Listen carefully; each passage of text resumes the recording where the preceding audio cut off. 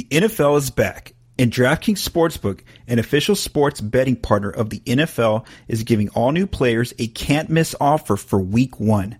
Bet just $1 on any NFL game during the first week of the season and receive $200 in free bets instantly, no matter what. Take advantage of this limited-time offer now. You heard right. DraftKings is giving all new players $200 in free bets instantly when you place a bet of $1 or more on any Week 1 game. Head to the DraftKings Sportsbook app now to check out all the great promotions and daily odds boost. Plus, you can make every game a big game with the same game parlays. Download the DraftKings Sportsbook app now and use promo code TBPN to receive $200 in free bets when you place a $1 bet on any Week 1 game. That's promo code TBPN to get your free $200 in free bets instantly for a limited time only at DraftKings Sportsbook, an official sports betting partner of the NFL. Must be 21 or older, New Jersey, Indiana, or Pennsylvania only. New customers only. Restrictions apply. See DraftKings.com/sportsbook for details. Gambling problem? Call 1-800-GAMBLER or in Indiana, 1-800-9-WITH-IT.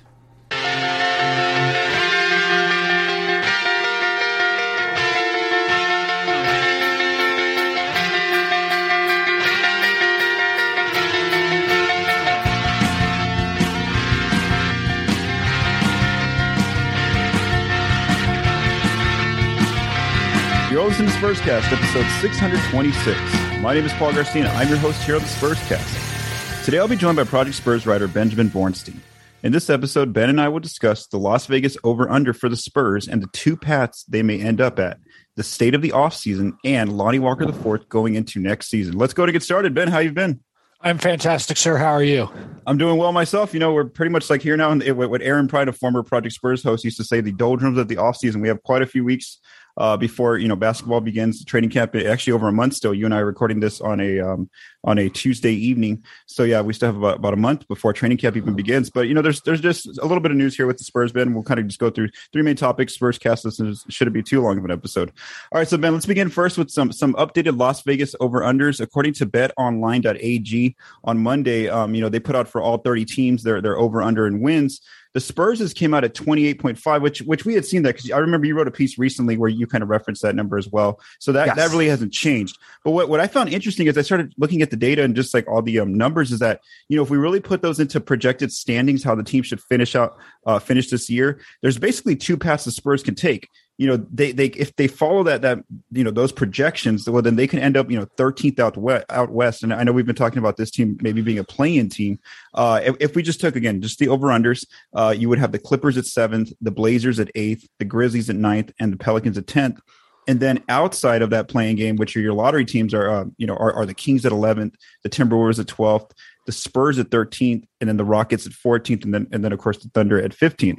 So again, right now it looks like if they were to play like their projections show, this is not a playoff team or even a play-in type team. But one other part of that is that if they don't make it, to the playoffs or the play-in, and let's say they end up being one of the the 13th seed in the West at that based on their over under, well then that means that they actually have a really good shot at getting a quality lottery pick here. Let's just say that everything went as it was scheduled to go in terms of expectations for their over under. The Spurs could end up with the 6th pick basically in the lottery. We would have the Thunder at number 1, the Magic at number 2, the Pistons at number 3, the Cavs at 4, the Rockets at 5, and the Spurs at 6. So I guess the Spurs will probably beat their over under. But again, Ben, there's a chance here that if things don't go well for this team, that you might you're someone who scouts the team and the draft picks and things like that. What are you looking for this year going in? The fact that they could be a team that picks within the top 10 this year. Man, that would be exciting for me. So many options available. So for me, I think this team, and I'm going to end up writing something on this down the road, but this team very much needs either a creator wing or they need a big man they can trust. And that's not to say they can't trust Pirtle, but really he's a defensive big. You really would like a big who's either an offensive or can play on both ends fairly well. So I think that's kind of their biggest weakness right now. And they've filled in some guys, they filled in some spots, and especially shooting, I would say, with some of their free agent signings. Doug McDermott, most notably to me. I think he's going to have a really nice role on this team. And I think if Zach Collins plays to the level pre-injury that he can, he's going to be a great pickup. But what I really love about his contract is that it's not fully guaranteed after the first year. So next season and the season after, the Spurs could get rid of him before a certain date and not have to take on that money, which would be huge if they have a legitimate shot at some of the free agents next season. And again, they could clear the cap space to do that. And I wrote about that earlier. Paul is my cap guy. I had to ask him a lot of questions just to make sure I understood it. But for me, being able to scout potentially top 10 draft picks is going to be super fun. The other thing is I think there's going to be a lot less West Coast guys, so I won't have to stay up incredibly late to watch them, which is even better. So I'm excited. I think it's going to be a good year for scouting, a good year for college basketball. And now that things are somewhat getting back to normal, guys have their off season before freshman season, and so you're not throwing a bunch of dudes onto a court who have never seen each other before and saying, "Well, I hope this works out." So, or just going through like a virtual walkthrough, not the same as kind of bumping and running with guys in a scrimmage or learning plays together and things like that. So, and I think that's really going to affect Kentucky this year, who has a couple of guys that we're going to want to keep an eye out on. Damian Collins, most notably 6'9", 6'10", depending on which service you're looking at, forward, who's a top 25 recruit. Okay, that's interesting, and also something to keep an eye on too. Is that the fact that the G League should have a more successful, lengthier season, considering that we only got a small bubble last year, which is a very small, limited sample. So will you be keeping an eye on the G League as well, for some of those prospects? Yes, I'm going to be making sure to hit up my guy, Jonas Clark. He's very good about the G League. He is on top of that. I may even try and watch a couple of games with him if I can do that virtually. That would be phenomenal. Nice. But yeah, if you're listening, Jonas, it's happening. I'm setting it up. You have to speak it into existence. That's what I'm doing. Also, if you talk about something long enough, it will appear. The Spider-Man trailer, great example. Had to throw that one in there today on this day when it dropped, and I was super excited for about 3 hours today, just rewatching the heck out of that thing. But yeah, G League should have some promising guys as well. I'm curious about some of the overtime elite guys as well. Now that you mention, G League and non-college guys, I don't know what their TV schedule is going to look like, so I don't know how watchable they're going to be yet, but I imagine they'll have some ESPN games, and I do believe they're actually based here in Atlanta, so I might have to try and see if I can get over to the facility at some point, because I'm sure it is an amazing and phenomenal facility that they've got over there. You don't build that kind of building for that kind of talent and have it be a dingy gym. Yeah, I was just listening. I'm listening basically about that. The Ringer did a pretty good podcast recently about that, about just like how the investment from like Jeff Bezos and who was a Kevin Durant's investor, Drake's an investor in that overtime league. So yeah, they have a lot of they're putting a lot of resources into that league. So that's also something you can watch as well for like Ben said, for up and coming college players. So yeah, that's kind of something to keep an eye on, Spurs fans. Is that yes, you want the team to be successful competitive wise, you want them to win and try to get maybe a playing game or even get into the top 8. Of traditional playoff basketball. But if they don't, well, then guess what? This team, at least, if they don't meet those expectations, if they don't get past those expectations, well, then this is a team that, like Ben says, this is a team that could probably get like a top 6 pick if they were to go with the route that their kind of over under kind of projects to be. So again, that's kind of something that interesting to watch, is those two different paths that the Spurs can take this offseason. Our second topic, let's just go through quickly the state of the offseason. Kind of nothing's really changed since last week that I spoke with Michael DeLeon. For some reason, again, I can't pinpoint why But it's now been 20 days since I saw this on Twitter from someone who works for it with Hoops Hype. It's now been 20 days since they verbally agreed with Bryn Forbes, but yet they still haven't signed him to his contract. So they still haven't signed Bryn to his contract. We're waiting on that to happen officially. They still haven't signed Joe Wieskamp as well to his two-way. So again, we know that they signed Jock Landale a few days ago, and then I thought for sure after Landale, cap wise, it's all ready to go. I mean, if they're giving Bryn the minimum, well, then that's easy. You don't have to do anything. If they're giving him the room exception or part of it, well, then after you sign Landale, you're ready to do that as a team. So I don't know why they haven't signed Forbes yet. I do wonder if this is just thinking out loud here, where maybe they are trying to trade someone without taking salary back. So maybe somebody like an Al-Farouq Aminu or Chandler Hutchinson, one of those players who we know is probably not going to be on the team long-term this coming season. And if that happens and you get enough still under the cap, well, then you can use that cap space to sign Forbes, and then you would still have the room exception, going into the season. You wouldn't have to use that quite yet. So again, I don't know what they're waiting for. Again, we're just kind of, waiting to see. Maybe by tomorrow, by the time the Spurscast goes up, he'll have been signed officially. But again, it's kind of odd that they still haven't quite signed him just yet. We are also waiting to see what happens with Keita Bates' job. We know that he is a restricted free agent as well. However, if he accepts his qualifying offer, then he's projected to return to the Spurs on a two-way contract. And we know they have a slot open, so I would assume they're saving that spot for him. But he's probably still trying to get a more so a full NBA deal somewhere. But again, there's not that many opportunities out there. There's still a number of free agents out there. And then lastly, just going not only to training camp but also the preseason, we know that they're going to have to eventually, before opening night on October 20th, they have to make either waive 2 players or trade 2 players, and that's just it just has to happen. You can't go into a season with you have to have 15 full NBA players on your roster and at least two-way players. Yep. Yeah, you cannot take no more than that. Right now, they have 17 full NBA players once Forbes signs, and then they have 1 two-way spot open. Right, filled with Wieskamp once he signs. So again, just we're kind of just waiting on some official signings and stuff. But Ben, what are your thoughts just right now where the offseason stands? I would be very curious to see who gets traded for what and when, because like you said, that those mechanisms have to take place before the season starts. So again, they have some very movable contracts right now, relatively cheap. Guys that aren't going to hurt a team at all. They're good at the very worst. They're good locker room guys, but I believe they are also guys who can help you on the court. So there's no reason to believe that another team won't come biting. I think they just kind of have to figure out their rosters. People are giving training camp invites and things like that. Maybe they're going to see, maybe we want to stick this guy around, so we don't need to go out and sign another guy, or, maybe this guy isn't going to work out. Let's see if we can go find another guy. But I just hope that the Spurs take some picks in return. They shouldn't have to give up picks to get rid of those guys. I think they're worth something. They're not there's not a contract or the kind of player who's like you have to entice other teams with extra picks or cash around them. You should just be able to trade them fairly straightforward.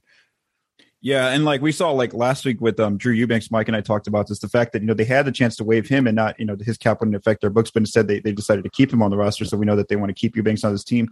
So maybe someone like, you're talking about getting picks back for a player, somebody who's going to be wanted by a lot of teams is Thaddeus Young. We just know that, it's been reported already.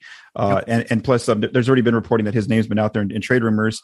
And I think that's going to be like that all the way up until the trade deadline, or even maybe he gets moved before training camp or the regular season begins. So again, we'll kind of monitor over at Project Spurs and see what happens in terms of how this roster eventually gets decided. And again, until Brent actually signs his contract, because he hasn't quite signed that. And it's a little interesting that it's gone now over 20 days and he still hasn't signed his deal. So again, we'll kind of monitor that.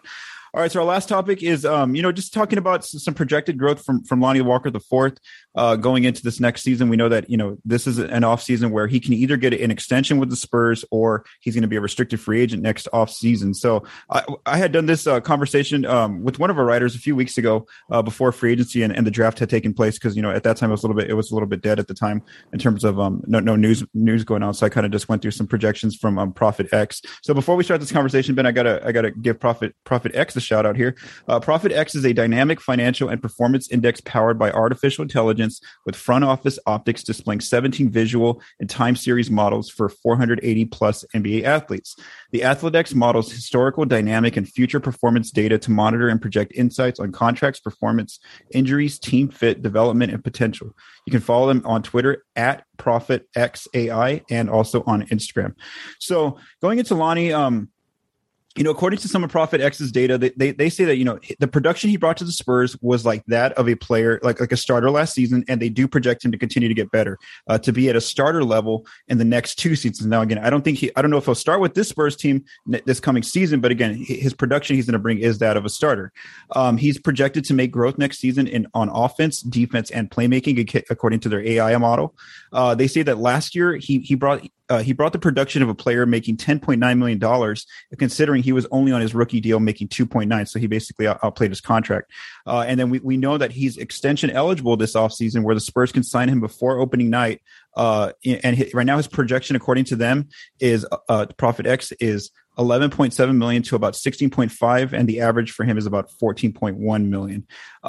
We saw from their data that he did make growth in the pull-up three, the catch and shoot three, the mid-range, fast break scoring, his ability to drive to the basket, and also his pick and roll. And then this coming season, he's projected to make growth, according to their AI model, in the area of steals, driving to the basket, defensive rebounding, and isolation. So I guess, Ben, what are your thoughts on Lonnie? The fact that, they could maybe extend him this offseason, or if they don't, well, then this is a big season for him because he's going to be going into restricted free agency next summer if that doesn't happen. Yeah, it's definitely a make or break season for Lonnie Walker. And I think even if you become a heavy minutes usage guy as a sixth man on this team, if you're Lonnie Walker, that's great for you. I think if he's a guy who goes out and he's leading that second unit, he's got maybe Devin Vassell, and he's running with Keldon Johnson, and he's playing maybe a little bit of shooting, maybe a little bit of point guard, kind of just going out there and running that unit. And it's a net plus or even a net neutral lineup with him in it. I think that's a win for him, and even if the Spurs decide to go in a different direction, that's going to get him looks from other teams, and somebody will go out and sign him. I like him. I liked his game coming out of Miami. I still like him. He hasn't made the strides people have been hoping for, and that's really what it comes down to.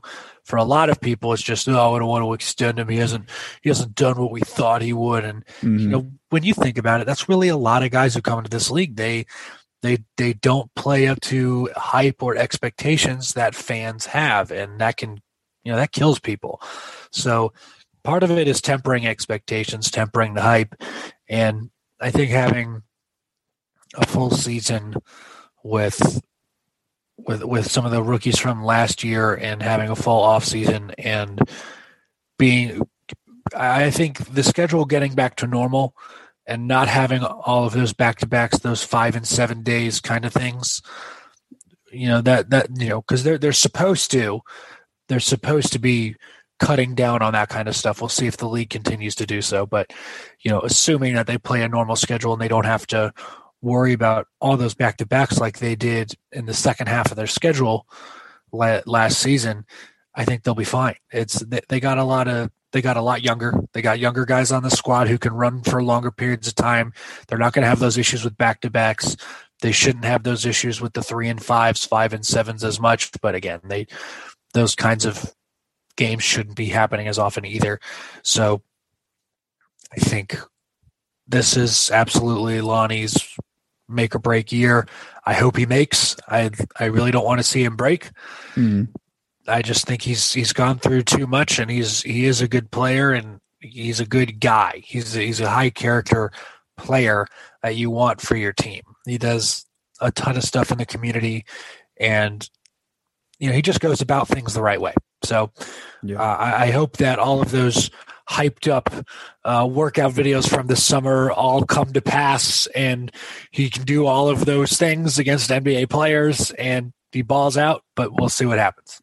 Yeah, just going back to last season, I remember when Derek White was healthy, and they pretty much had everybody there. That was one thing Coach Pop wanted, was he wanted Lonnie to basically carry the second unit and kind of be in charge of that unit. So I think he's going to get that opportunity again if he doesn't start. And like you said, Ben, it's a make or break year for him. Where like the opportunity is definitely there for him. I think that he's like, in terms of ball handling and playmaking, and then also shooting as well on that second unit, he's definitely the guy who could end up being like the go-to player, especially with Patty Mills gone, like especially with Rudy Gay gone, two guys that were veterans on this team. So I think that there's definitely, like you said, a lot of potential for him, but it's up to him on how he's going to do it. And I think that you're right. It's just it gets frustrating, I think, for fans and stuff. And just because you see the potential that he has, one game he could have like 22 points or 16 points, 18 points.